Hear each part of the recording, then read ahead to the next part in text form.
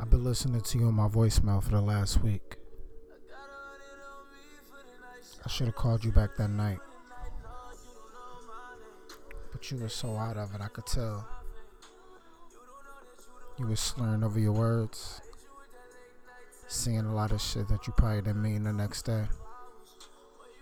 Think about voicemails, they incriminating.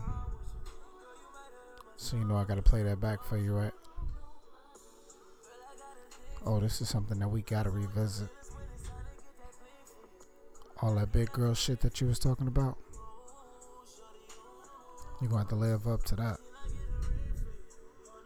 So you just gonna tell me that you gonna give me the best pussy I ever had in my life, and you gonna stand on that? Most definitely. You must not know what they really call me, huh? Oh, you don't think that my reputation precedes me? Well, we're gonna change all that. I mean, we've been through this, right? We had that first night when you had for forgetfulness. Then you had redemption. Then we figured out that you had disassociation. Then we got into it. The waves of the memories came back. I just want to see you in your purest form.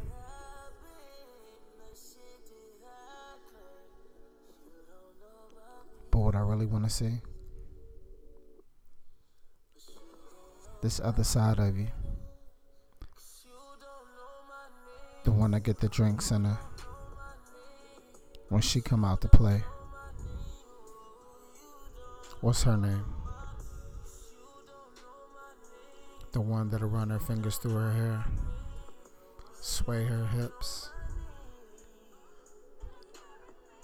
and command all the attention in the room.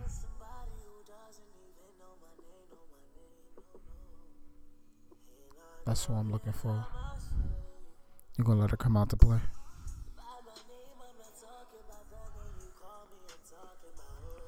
Where's she at?